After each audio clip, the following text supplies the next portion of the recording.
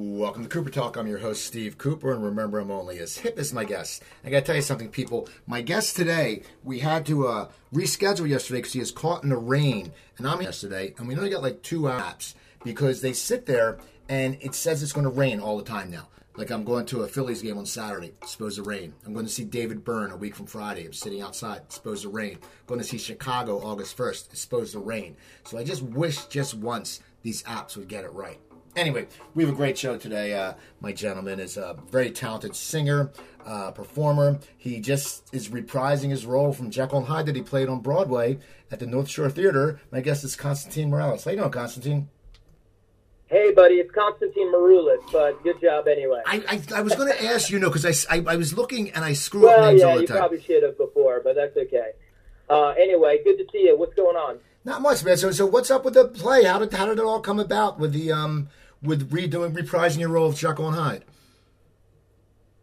You know what's great about getting to work on Broadway a lot is sometimes you're not working on Broadway. So there's so many fantastic regional theaters out there that put on Broadway quality shows, and the North Shore Music Theater is definitely one of the premier regionals in the country. Last season, I did Evita there, Andrew Lloyd Webber's masterpiece about Eva Perón.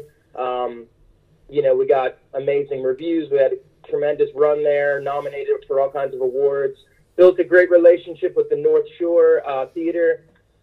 I went to college in Boston. When I had first heard they announced Jekyll, it sort of was a no-brainer.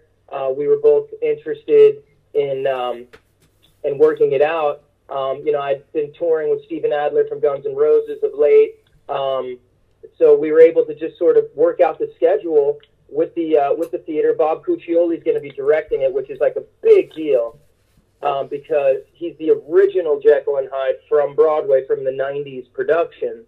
We brought Diana DeGarmo on board, who from American Idol fame has gone on to tons of Broadway success, and she's a touring artist herself, and she's been, doing the songwriter thing in Nashville.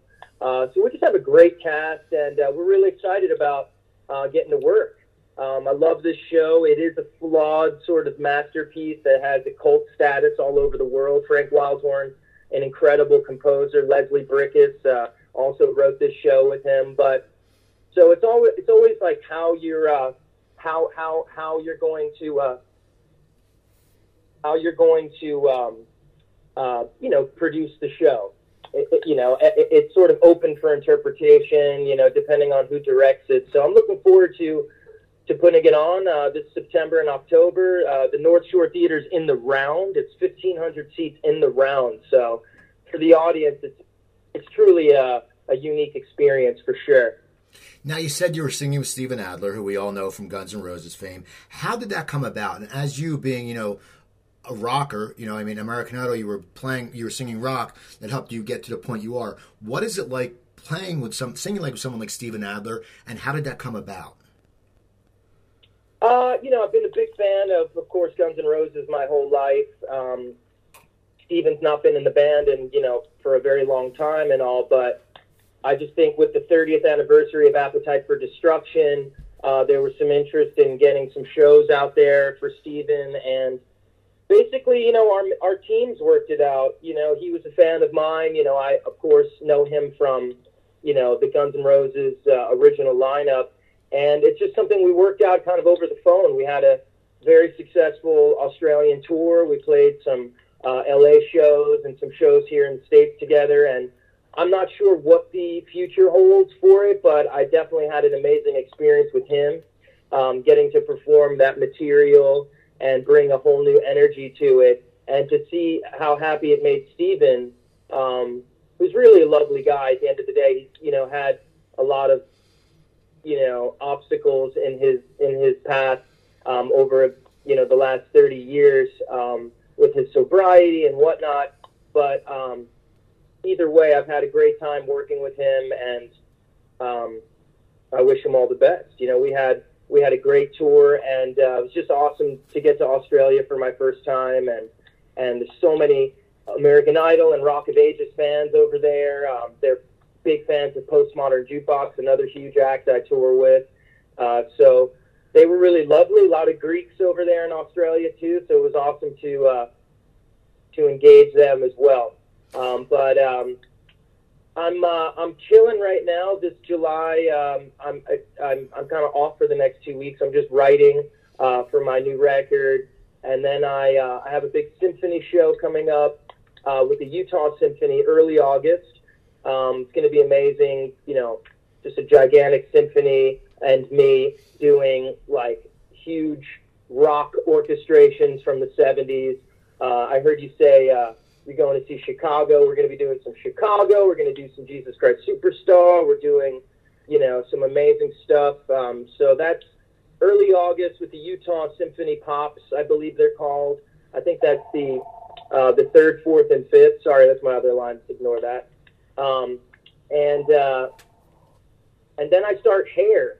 I'm doing Hair in New Jersey, a big rock and roll concert version of the show down in Asbury Park at the Axelrod with a very well-known Asbury artist called Remember Jones. So we'll be doing Hair down there with Remember Jones and some Broadway people. And that kind of takes me through August and then into Jekyll in September. I got a bunch of solo dates. I'm at the Cape Cod Jazz Festival. I'm at the Winery at St. George. Everything is available at ConstantineMaroulis.com and on all the social media out there at Constantine Maroulis on Instagram and whatnot. Great. Well, I'm glad we got to catch up, and I might try to come check you out in New Jersey because I'm only an hour away. I'm up in Cherry Hill, so you know you got to love Hair. So thanks for taking the time to talk to me. Hair's going to be fun. Believe it or not, it's the first time I've ever done Hair. I've been close to a lot of productions, but it's the first time I've ever done it. I'll be playing Burger, and it's going to be a concert, but we're definitely going to be staging some of it, and it's going to be pretty full out with like a 30-piece band, and honestly, it's going to be less Grateful Dead and more like sort of 70s and 60s rock and roll, a little bit more funk and Earth, Wind, and Fire version of it than total psychedelic, if you know what I mean. We're going to give it a little extra funk this time around. Well, who are you talk about the 70s and the 60s, who are some of your musical influences throughout your life? Well, I mean, honestly, I'm the youngest of three. My older brother and sister were always like my idols, so everything they listened to, I listened to on down. My brother introduced me to classic rock very early on with The Doors and Led Zeppelin, and then from there, you know, I got into Grateful Dead and Bob Marley and the whole classic rock sort of catalog. My sister was a bit more into new wave with, you know, I don't know, The Cure and Echo and the Bunnymen and early versions of The Police and U2. And my parents were more into the vocalists like Sam Cooke and Nat King Cole, Sinatra, my brother as well. So that's really all the things that inspired me. And, of course, I'm an 80s kid, so I grew up with a lot of pop with Michael Jackson and Madonna. But then by the time I started really liking girls, you know, it was, you know, Poison, Guns N' Roses, right. Def Leppard, you know, Living Colour, just loved all that kind of stuff as well. Now with the rock. And, you know, definitely I grew up with musical theater as a big part of, you know, the soundtrack of my life. So Jesus Christ Superstar, West Side Story. I loved listening to cast recordings and sort of visualizing what the show would be like, you know, if I could stage it, you know, myself, having never seen really live productions of it up until that point. So that was always fun, and I think that was when I, you know, early on sort of grew an affinity for acting as well. Now, with American Idol, you sang a lot of rock songs. Was that your choice, or did they choose what you sang? How does that work out? You know, it's funny. With American Idol, there had only been 3 seasons before me, and I was training at the Boston Conservatory and at Berklee College of Music, really leading up into my time there. So I was training full-time, and, you know, this was basically before TiVo and DVR, and really wasn't on the internet much at all, really just for emails. So I had heard of the show, but I had never watched it. Upon graduating Boston Conservatory, where I trained as an actor and a classical vocalist, I toured with Rent for a year or two on the road, and that experience kind of led me into the American Idol audition. I really just needed a job. And going into it, it was the first year they had upped the age limit. So I snuck in there at like 28 to audition. And they just had the cameras on me, like, really from the first moment I showed up at the open call in D.C. I, had my leather and my hoodie up, and they were like, who is this guy? So they, from the beginning, they just had, like, they were just kind of like, who is this guy? And I told them my story. I had a band, in New York. They didn't know I was there to audition. I was kind of doing this behind their back. I graduated, a prestigious conservatory for acting, but I really just needed a job. So that story kind of became my real story on the show. I was the rocker, but leaving my Brooklyn band, this is the height of like the early hipster days of Williamsburg and all of that. I was in Williamsburg long before all these other kids. And I just think that was my story. They played it up, sure, that I was a rocker, less so that I was a trained, performer and actor, which was fine with me, and I played into it myself. I mean, it was really like one of my greatest roles, sort of, in a way, playing into the character they built for me. I don't think I was ever too rock.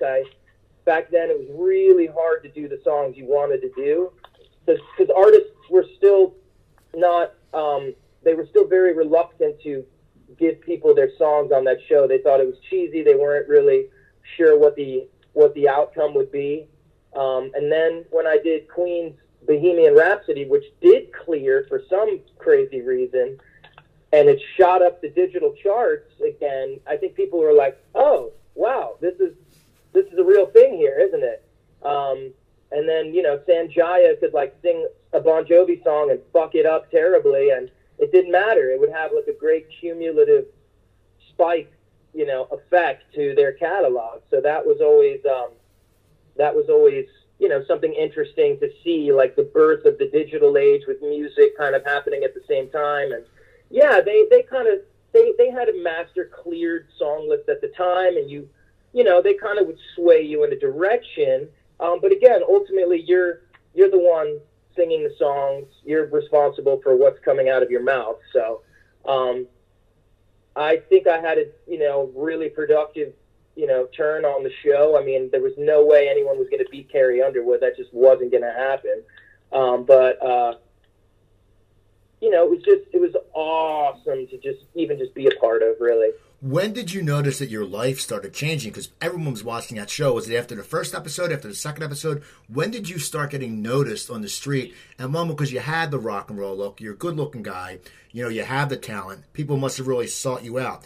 Did your life change? Well, you have to remember back then, I mean, it was literally 25, 30 million people a night watching. I mean, it was really just unbelievable. 3 nights a week. When they first aired the season opener, the funny thing is this, I think we watched the season premiere together. We were actually taping Hollywood Week at the time. So as the season premiered, we were still like competing behind the scenes taping Hollywood. So I think at one point after Hollywood, yes, I knew that I was going to be moving on to a certain point, but I did come home to New York City for a stretch of time while the first few episodes would air, the audition episodes. And you could see, like, the first time I left my apartment when I was back in New York and the show had already been airing, but it wasn't, but I wasn't live on the show yet. I mean, people were just, I would walk into a bar or something, the whole place would stop. I mean, it was just, it was quite evident the effect that the show had. I mean, everyone watched it. I don't care. I mean, people can lie all they want, but everyone was watching, so it was insane. It was insane, but, growing up in New York, New Jersey, in and around entertainment my whole life, you learn to just sort of deal. And it felt like, in a way, a sort of progression in my life. I worked really hard through Boston Conservatory. I was on the road with Rent. I had successful bands. It felt like a progression in my life. It didn't feel like I got plucked out of a mall in Oklahoma and put on television. It felt like,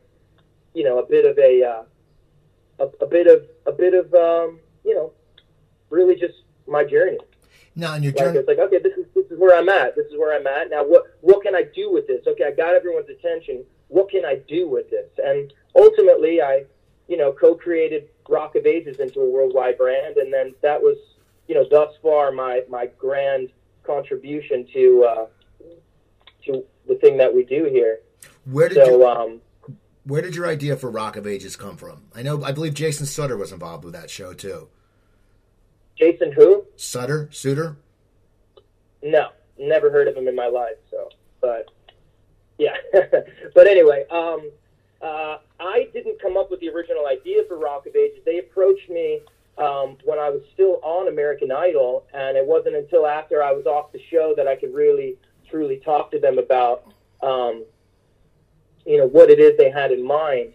They had been doing pop-up sort of club productions of it, and a really old version of the show in LA at the time, and it wasn't until it came to New York, and it was set to come to New York off Broadway first, with certainly aspirations for Broadway. It wasn't until then that I really truly came on board, and with an all-new cast, and we totally rewrote the show in the room with the creators. It was a complete collaborative effort. And, truly something that I'm just so proud of. I think that's every actor's dream, is to originate a role like that and to be really a part of it from the beginning like that, and to see it grow, the word of mouth, then opening on Broadway, all the Tony nominations, the success it's had now, really 10 years later, all over the world it's getting done. It's been a true blessing. Where were you when you found out you were nominated for a Tony? Do you remember? And it must have been an amazing feeling. Yeah, it was an amazing feeling. I was at my old apartment in New York City, and I remember waking up just in time to turn on, I believe, New York One was the sort of local kind of public access that back then would run the live nomination announcements and all. That was always pretty cool. And I remember Lin-Manuel Miranda, of course, the creator of Hamilton, he announced my name, and he said it correctly, and he said, I think I was the first one to be announced in the Best Actor category. So it was awesome. I mean, it was a game changer. My phone, was ringing nonstop, and then really my life changed a great deal after that. But it's all about sort of what have you done for me lately? Everyone's already like, so that was great. What's next? Now, so it's a sick game that we're a part of, and I'm always working on new shows. I produced a show to many Tony nominations a couple of seasons ago, the Spring Awakening revival. I'm attached to a lot of new works that are slated for Broadway and coming seasons, and that's the kind of stuff that thrills me. I'm putting out new material as a songwriter. I had a song at radio this year, All About You, which I co-wrote with Sam Hollander, a huge writer.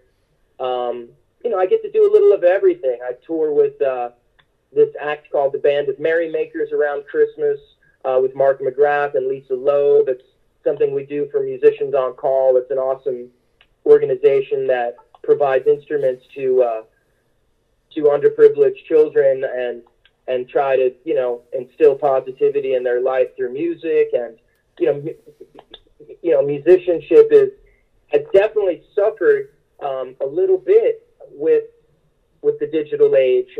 Less people are going out there and buying guitar, and when they can just kind of be their own producer on their computer, and which is great. I encourage people to write and produce their own stuff, but play instruments. Go out there and buy a trumpet and or a guitar. Play the piano. It will change your life, and it's something that you'll always have. I mean, it's so nice to see someone that's not full-time in my business, but at a party that has a normal job, get to sit down at a piano and just remember, how nice it is to just play. Okay, one final. And sorry. Yeah. I have one final question for you. No, it's all good, man. Your new music, you're coming out on your website, you have a bunch of music. Where do you find your writing inspiration when you write for you solo? Not when you're creating a show, because you do that, you have your hands are in so many different things. Where do you find your inspiration, and how has your writing style changed over the last, say, 10 years? Well, yeah, that's a good question. I think everything inspires me daily. I'm not someone that walks around with headphones on ever, unless I'm truly wearing them to learn something, like if I need to learn a song or if I'm working on writing. But I don't have my iPhone on, or whatever they call it. I don't know. Listening to iTunes all the time. I just don't do that. There's such an amazing landscape of sound around me constantly, walking around New York City, walking around in the country. I'm inspired by, everything around me: nature, family, conflict, chaos. I think my writing has grown, and I think it wasn't until I probably turned 40 that I really was able to dig and write, something that was meaningful. I'm growing as a writer. I'm certainly not an accomplished writer. I love writing songs. I'm proud of my new material. I think it's my most personal stuff ever. I have some new songs out there. You can find them on my website. You can find them on Spotify or iTunes. And check them out for yourself. The balance of the record is going to be coming out shortly. We're going to be doing some crowdfunding to finish up that record, probably during my Jekyll run. These days it's hard to get music out there. It's hard to be productive with it, unless you're Drake. It's just, which I love all that stuff, but rock is essentially dead.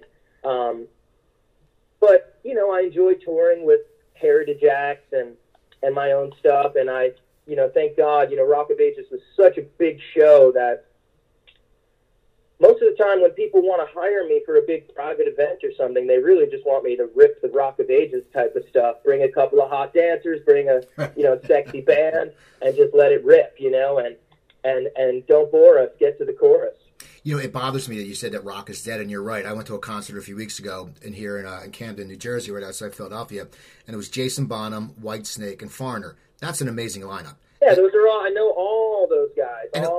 Joel Hoekstra, who basically co-starred with me in Rock of Ages, he's the lead guitar player in Whitesnake for the last couple of years. He's the tall blonde. Right, he's been on my show. Crazy blonde. Joel's been on my show. So he's awesome, and and you were saying what? Yeah, there's no one there. There was no one at the show. I'm like, these are legends, man. It was like the lawn. Wait. I saw the lawn. It was pretty. I mean, the front was sold out, the front section, but the lawn section was pretty empty. And I'm going, this is rock and roll. You're hearing Led Zeppelin, you're hearing Whitesnake, and you're hearing Foreigner. You're going to hear hits all night. And I'm thinking, why? It was mostly older people, but I'm thinking, why aren't people coming out to see this? Because it's such important music. I think it might have been the venue. They might have played too close to there. A lot of times these big summer heritage tour acts, they're hit and miss. I mean, most of the time they do really, really well. Jones Beach, probably they're playing NJ Pack as well, or whatever they call it now. What's the one in Freehold? I mean, I don't even know what they call PNC. Yeah, they all change their names so much. It's crazy. So they probably played there, and then sometimes, the Camden show might have just been, less attended because basically, they played too close to there already. So that a lot of times it's that. It might have been. Was it a weeknight? Who knows? So it was a Saturday. It just makes me sad because for me, rock and roll has been such a part of my life, and as for you, it has too. And we still love those music. If you don't think those are attended, think of the new bands. So it's just tough. It's tough. The live. There's so much competition out there. It's just there's so much content on the internet these days that it's just hard for people to, for their attentions to be I don't know, capture. You know, it's there's just so much. People just want to sit home and watch their computers, you know, and watch Trump. Where do you feel? It's just like the greatest, you know, it's just like, you know, the most horrible show on earth, but you can't take your eyes off it. Oh, I know, it's crazy. It's like a car wreck. You sit there and you go, and every day it's something different. Now, where do you feel more comfortable on stage? When you're singing your music or when you're doing musical theater? And is there a difference? Do you feel a difference when you're doing it? There really isn't a difference. You know, I feel like I approach my work always the same. I go out there, and whether it's 50 people or 5,000 people, you know, I really try to connect with the lyrics, connect with the audience, tell a story, whether I'm singing with a band of my own stuff, whether I'm singing with, you know, doing Guns N' Roses material, Rock of Ages, whether I'm in a play. You know, I think the artists people connect to the most are the ones that really internalize, like, the lyrics, the storytelling, really connect to the audience, eye contact. You know, really, it's nice to see someone really go through what they're singing about. And so that's my vibe.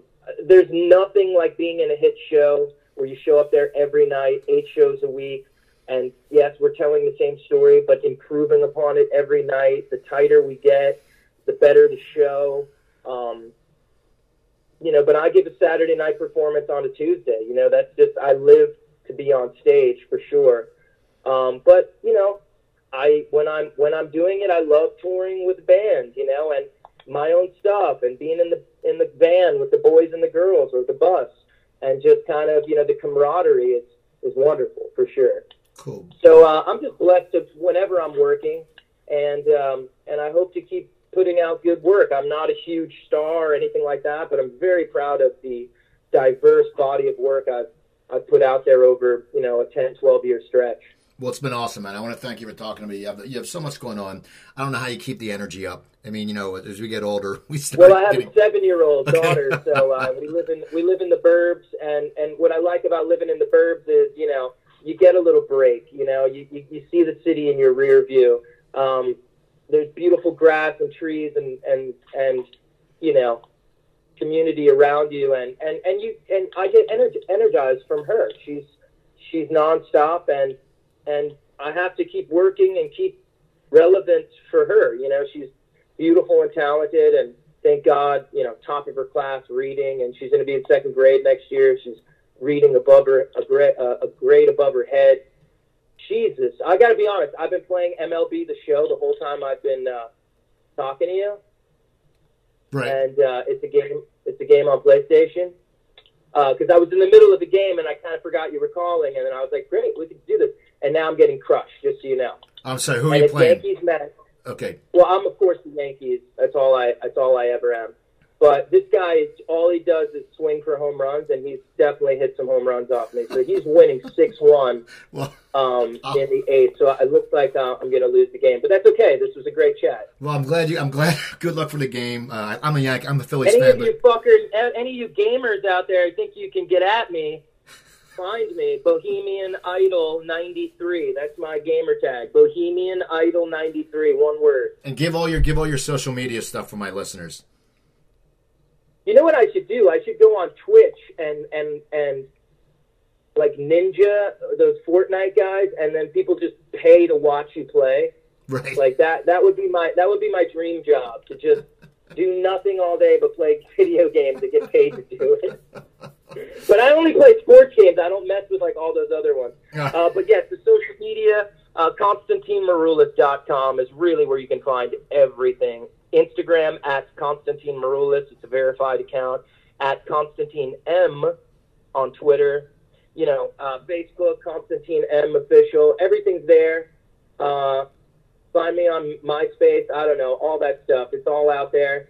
And we love you guys. And thank you so much for listening. And we hope to see you on the road real soon. I got a bunch of shows coming up, new music. Come see Jekyll. Come see Hair. And everyone be safe and good to each other out there this summer. Thanks, Constantine. You have a great day and have a great rest of the week, man.